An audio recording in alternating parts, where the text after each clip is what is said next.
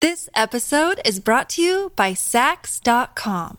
At Sax.com, it's easy to find your new vibe. Dive into the Western trend with gold cowboy boots from Stott, or go full 90s throwback with platforms from Prada. You can shop for everything on your agenda, whether it's a breezy Zimmermann dress for a garden party or a bright Chloe blazer for brunch. Find inspiration for your new vibe every day at Sax.com.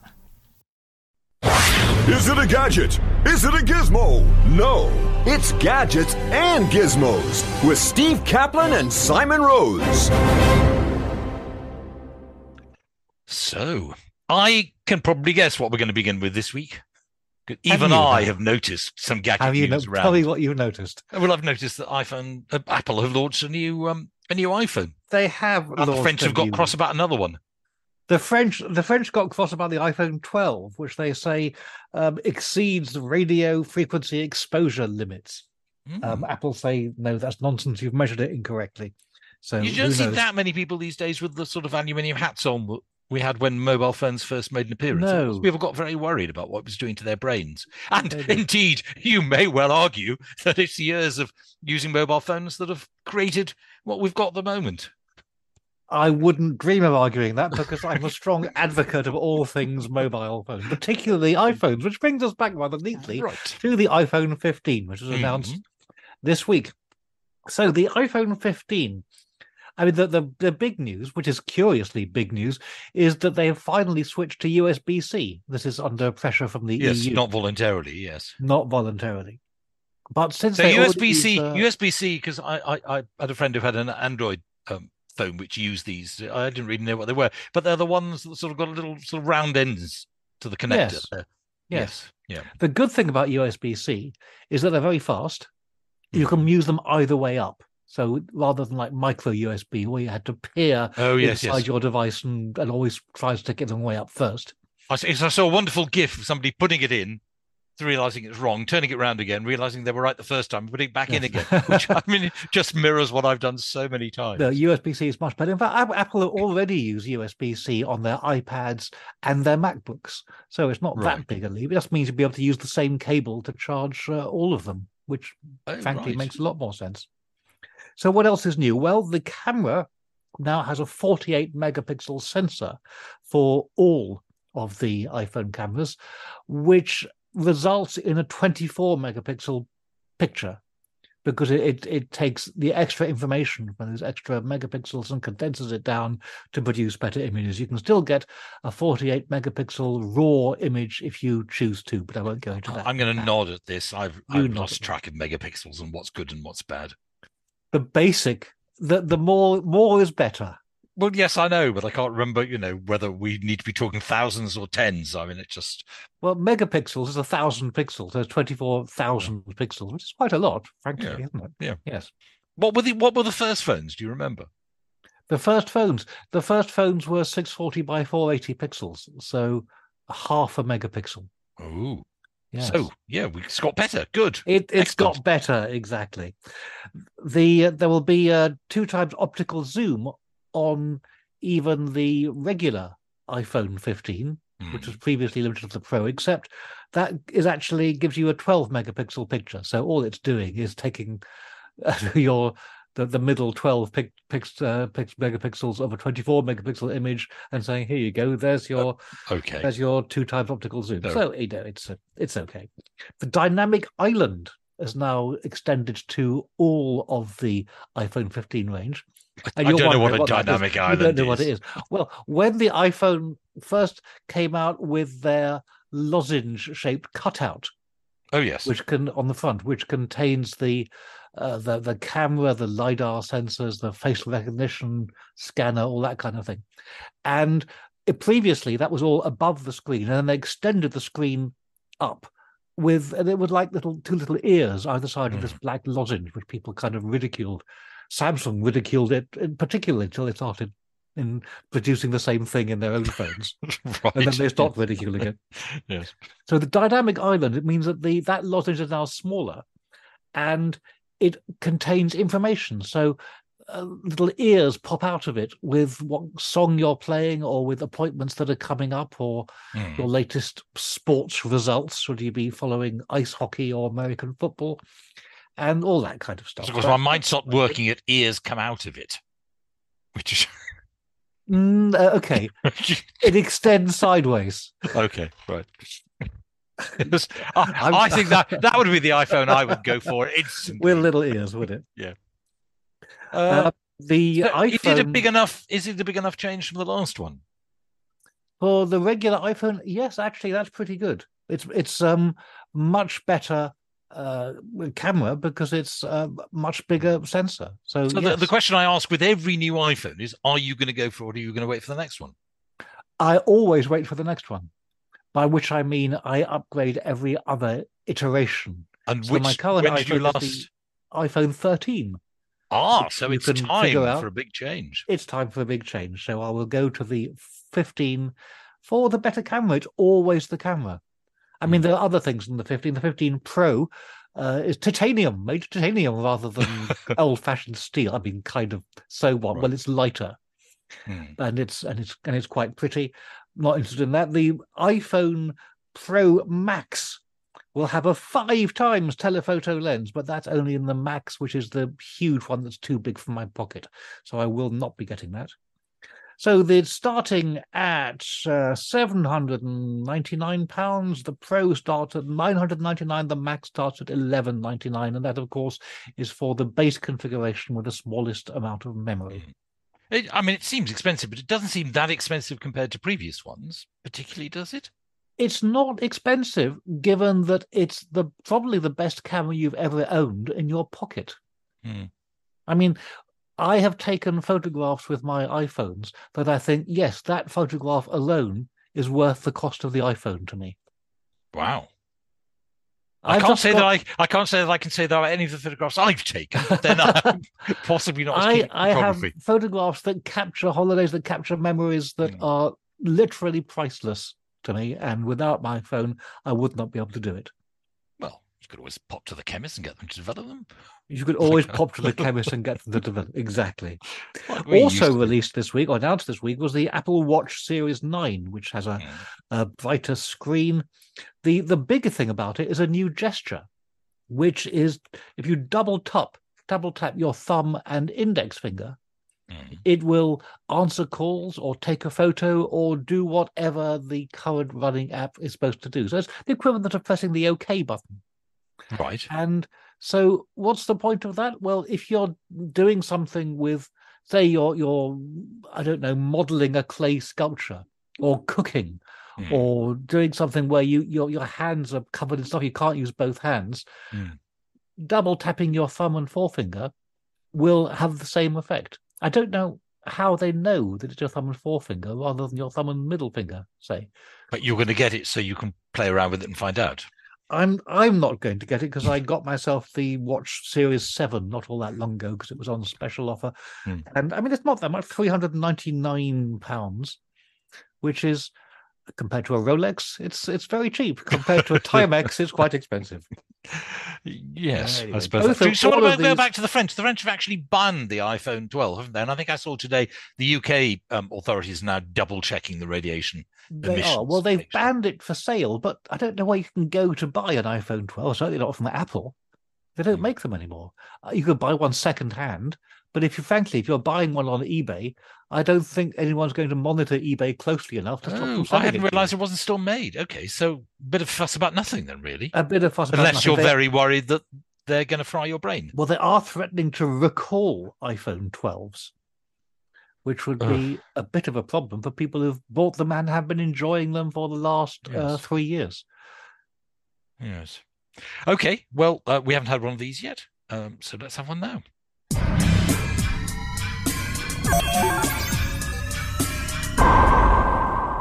I'm assuming that is that you actually finished with all the Apple stuff for the moment. I have finished with all the Apple stuff for the moment. So where now? Well, the thing about the iPhones is they're very fast. And talking of things that are very fast, it used to be that you measured the speed acceleration of a car by how fast it can go from 0 to 60. Yes. These days it's 0 to 62 miles an hour because that's actually 0 to 100 kilometers per hour. But frankly, it's the same thing. Right. Some students from a couple of Swiss universities have now managed the world's fastest electric car acceleration, 0 to 62 in under a second. How about Blimey, that? you can't help feeling we push back really in your seat with impressive, that. Don't you think? It's more like jet fighter, isn't it? The previous fastest record was held by the University of Stuttgart, which managed it in that time-wasting 1 3/4 of a second. Well, it's good to know what students are doing with their time. It is. So the driver, female driver, possibly because she was lighter than the male drivers, would have experienced an acceleration of 3G, which is the same as experienced by astronauts on takeoff. Seriously, that's extraordinary. It is quite extraordinary, isn't it? Though presumably not for quite as long. Not for quite as long. For 1 second. Yes. Yes. So you could probably get over that. Though they were talking about cameras and saying you could just pop down to Boots to get your film developed. Well, you could, of course, get a Polaroid camera. I got one. You've got one? I got one about 4 years ago, thinking, well, they'll not be selling these anymore, so I bought one. Well, they are selling them. Polaroid, having gone bust, being killed off by digital cameras, they got rescued. The Impossible Project, it was called, and is now called Polaroid again. They returned in 2020. They have just brought out a new one. This is called the i2, and the i2 brings to Polaroid cameras the kind of controls you would normally get on SLRs. So not only does it have autofocus with a LiDAR sensor in the front, but you can also set shutter speed and aperture, or you can do them manually, or you can set shutter priority or aperture priority. And you can remote control it via Bluetooth from, well, your phone or indeed your watch, I expect. Sure. Control it by your phone, which is a better camera than probably the camera you're trying to control. Oh, vastly better. I mean, the Polaroid, even though it's, new and shiny and does everything that it's still a rubbish camera, because of course it's a rubbish camera, because it's, it produces its own prints. £600 you have to pay for one of these things, which is a lot. You can get a little pocket printer, color photo printer for about £100. And frankly, that would pair that with your phone and you get much, much better images also instantly. Do you still get that little bit where you've got to wait for the image to develop as you watch it, which of course was the most exciting thing about the Polaroid in the old days? It was. Or if you were David Hockney, then you would scribble on it before you peel off the protective film. And you wouldn't see what you were getting until you peel it off. And then you get a sort of Van Gogh style, actually a Hockney style blurry illustration of the phone, because it was done before the chemicals had settled. You also have to buy the film for it, which weighs in at £16 per pack of film, for which you get 8 photographs. It's not cheap. No. Well, maybe I can sell the one I bought 6 or 7 years ago then. Maybe somebody idiotic will buy it instead of the new one. Good luck with that. Right. Time for us to just pause for a moment. We will be back, of course. This episode is brought to you by Sax.com. At Sax.com, it's easy to find your new vibe. Dive into the Western trend with gold cowboy boots from Stott, or go full 90s throwback with platforms from Prada. You can shop for everything on your agenda, whether it's a breezy Zimmermann dress for a garden party or a bright Chloe blazer for brunch. Find inspiration for your new vibe every day at Sax.com. Sharing ideas about money. This is Share Radio.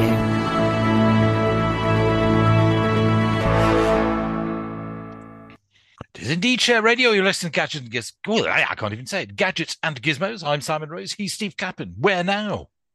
Well, where is, in my case, Marseille, because Marseille back in 2015 was where I lost my passport. Oh. And I discovered it was lost, probably stolen, to tell the truth, on the morning of my flight home. So I was rushing around to various consulates to get them to issue me with a temporary passport, which they did. But it took some difficulty and no small amount of panic on my part. So what can you do about not losing your passport? Well, you can do what they're just currently doing in Finland, which is they have a digital passport trial. So until April or February of next year, you can fly from Finland, the Helsinki airport, to Manchester, London, or Edinburgh with just your DTC, which is checked at the border. DTC, as I'm sure you've figured out, being a digital travel credential. Mm. And so there's a pilot program, as I say, pilot program.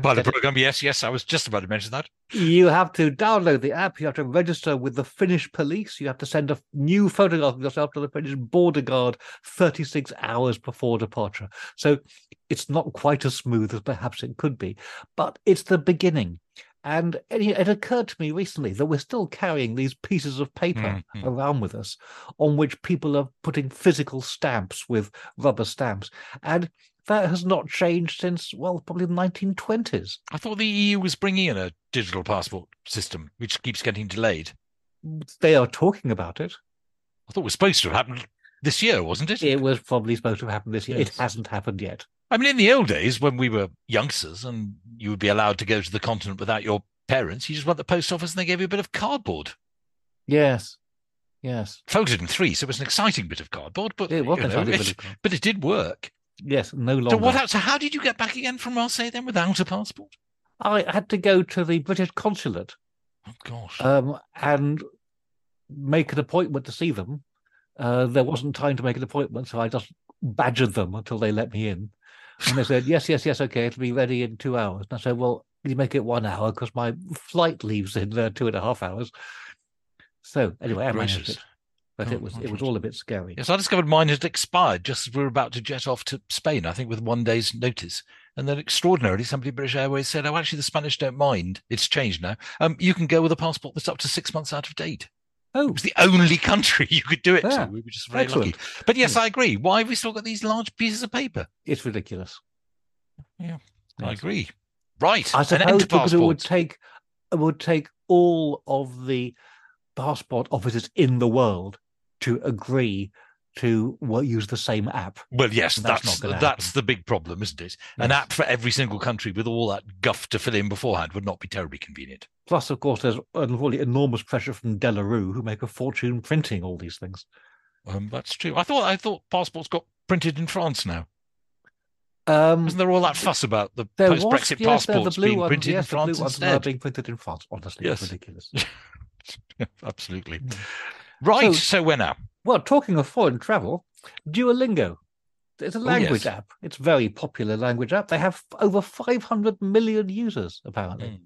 It turns out they have 56 million monthly users, which means that 450 million of them picked up the app, tried it, and didn't like it. Like myself. Among me. Exactly. Yes. It gamifies language learning in the most childlike and patronizing way. And that really, and in addition, suddenly introduces words that it hasn't mentioned to you before, and you have no idea what on earth they're talking about. I don't think it's terribly good, I must say. Always get a dictionary and look them up, I suppose. But the farther defeats the point. Absolutely. Yeah. But anyway, Duolingo are launching a music app, which will enable you to learn 200 fun and familiar tunes, as they put it. So I don't quite know what kind of tunes. But it enables you to teach you to read music and teaches you music theory. And that's about it. I've seen a couple of screenshots. We will learn more when they officially launch it in October. Well, do mention that, because although I did my grade 5 theory, I'm currently learning the ukulele, I'm finding that I've forgotten a lot of theory. And as you know, if you're trying to teach me how to play by ear, understanding the theory is quite handy. It really is quite handy. It's actually also quite straightforward. I'll give you 10 minutes to teach you all the theory you need to know. I'm not sure about that. But with knowing Duolingo, if it's like the language thing, you won't be able to do just the bits you want to do. It will still try and send you through its... Of course it will. ...meat grinder process. Exactly. And irritate the heck out of you. It is very irritating, isn't it? But hugely popular. Anyway, there we go. Shall we move on to our crowdfunding time of the week? Oh, that would be excellent. What about one of these then? And this is the oscilloscope watch. It's a watch with an oscilloscope built into it, as the name kind of implies. No, just for a moment, pause. Listeners will now realise just how excited your voice sounds. I've never heard this. Go on. I've never heard you sound quite this excited. Well, I'm not that excited because you can't get it. But people who pledged for it, invented by a chap called Gabriele Anziani, they pledged for it back in 2013, and he's now shipping it 10 years later. Wow. So I know it takes a while for Kickstarter projects to come to fruition. What use is a watch with an oscilloscope? Clearly, you think it's a good idea. Well, it's useful for people building complex electronics. Right. I think something like that. So, not you or me. Indeed. No, you just sounded terribly excited for it. I thought it was going to be I'm just so pleased that 10 years and he's finally managed to make the thing. You wonder if all the people who pitched in are still around. Well, I suppose they are. They've paid for it. So you think some of them might have shuffled off this mortal coil? I think it's perfectly possible in 10 years, don't you? Yes. They'll have to shuffle on an electric coil instead. Yeah. So let's move on to our second Kickstarter project, which you can get involved in. So imagine you're on the moon, driving around in your Mars rover. No, hang on, you're not on the moon. Suddenly thinking, hey, we took a left turn somewhere where we shouldn't. Yes. But the Mars rover, which is unmanned, of course, but it's driving around Mars. The one thing that they can't deal with is punctures. So NASA invented a special kind of tyre that doesn't get punctures. That tyre, or TASA based on that technology, is now available on Kickstarter. Metal, METL, metal tyres. Never get punctures. How about that? Because they don't need... That's quite useful. Yeah, it does find quite useful. Delivery June 24, $500 for a pair. Well, hang on. Have you actually changed any tyres recently? That doesn't seem too expensive. Really? $500? Gosh. I think last time I changed tyres, I even went for the budget ones, and I was still about 160 quid. Somebody else recently paid much more than that for tyres. Yes. They're staggeringly expensive. No, why did you change a tyre? You just change the inner tube. No. There's this thing called an MOT that decides if the treads on your tyre. Sorry, I'm talking about bicycle tyres. Oh, for goodness sake. You didn't say. I'm sure you didn't say that. Maybe I wasn't listening properly. I apologise. Bicycle tyre. Oh, well, that's very expensive, yes. It is very expensive. At least we agree on that. Oh, extraordinary. Okay, so you won't be getting those then? I won't be getting those. But let's move on to an interesting project. You remember back in the early days of Share Radio, when we were still in the studio, there was some rather fine film of you stumbling around the studio on an electric unicycle. I do remember that. You brought it in, yes. Well, you'll be delighted to hear that a Chinese company called InMotion have produced the first adventure electric off-road unicycle. Oh, good grief. Which can not only climb a 50-degree incline, which is a lot of incline, it'll also do up to 68 miles an hour on the flat. Hang on. I had enough trouble just balancing on one of these things going around a perfectly flat office. Yes. I don't think I'd want to go a 50-degree incline in one of these. Well, in that case, it probably isn't for you, especially since it costs $3,299, about 2,600 quid exactly. So inmotionworld.com, should you fancy one of these, I recommend you get a crash helmet to go with it, and possibly one of those sort of padded suits that... yes, like the Michelin Man. Yes. Absolutely. Okay, we've probably got time for one more item. Well, and finally, yes, if you're planning on going mushroom foraging, and you think, well, I'll just get myself a mushroom foraging book from Amazon, it'll tell me everything, beware. Because among the slew of AI-written books on Amazon is a series of books about mushroom foraging. There's one called Wild Mushroom Cookbook. There's one called The Supreme Mushrooms Book Field Guide of the Southwest. Yes. And they're written by AI. And they lie. They don't tell you the truth. One of the things they tell you, if you're trying to find it difficult to identify mushrooms, is to identify them by taste. Now, the thing about mushrooms... Yes. Yes. I can see the flaw with this. You can see the flaw in that. Yes. So reducing your repeat business for the sequel, I imagine. You probably are. And how can you identify if these books on Amazon are written by AI or written by real people? Well, that's the trouble. You can't. You can't. You have to rely on people like Amazon to take these books down because they are positively dangerous. Alternatively, buy one, claim you had food poisoning, and then sue Amazon for every cent that Jeff Bezos has. It's because I imagine they don't have any lawyers at all at Amazon, so they'll be able to, yes, your little local solicitor on the high street will no doubt make mincemeat of them. If you get poisoned by a mushroom that was recommended by a book that you bought on Amazon, I think you'd have a fair chance. Well, this is our chance. We've talked about some money-spinning ideas. This is possibly the best one. I elect you to try the mushrooms. We don't need to do it. Just tell people you've done it. Okay. But then if they listen to this show, they'll know that we've not been poisoned. Damn, yes. Another money-making scheme bites the dust. Yeah, absolutely. Thank you very much indeed, Steve Kaplan. No doubt about to go off to the Apple Store and queue for your new iPhone. We'll have more Gadgets and Gizmos, though, at the same time next week. Is it a gadget? Is it a gizmo? No, it's Gadgets and Gizmos with Steve Kaplan and Simon Rose.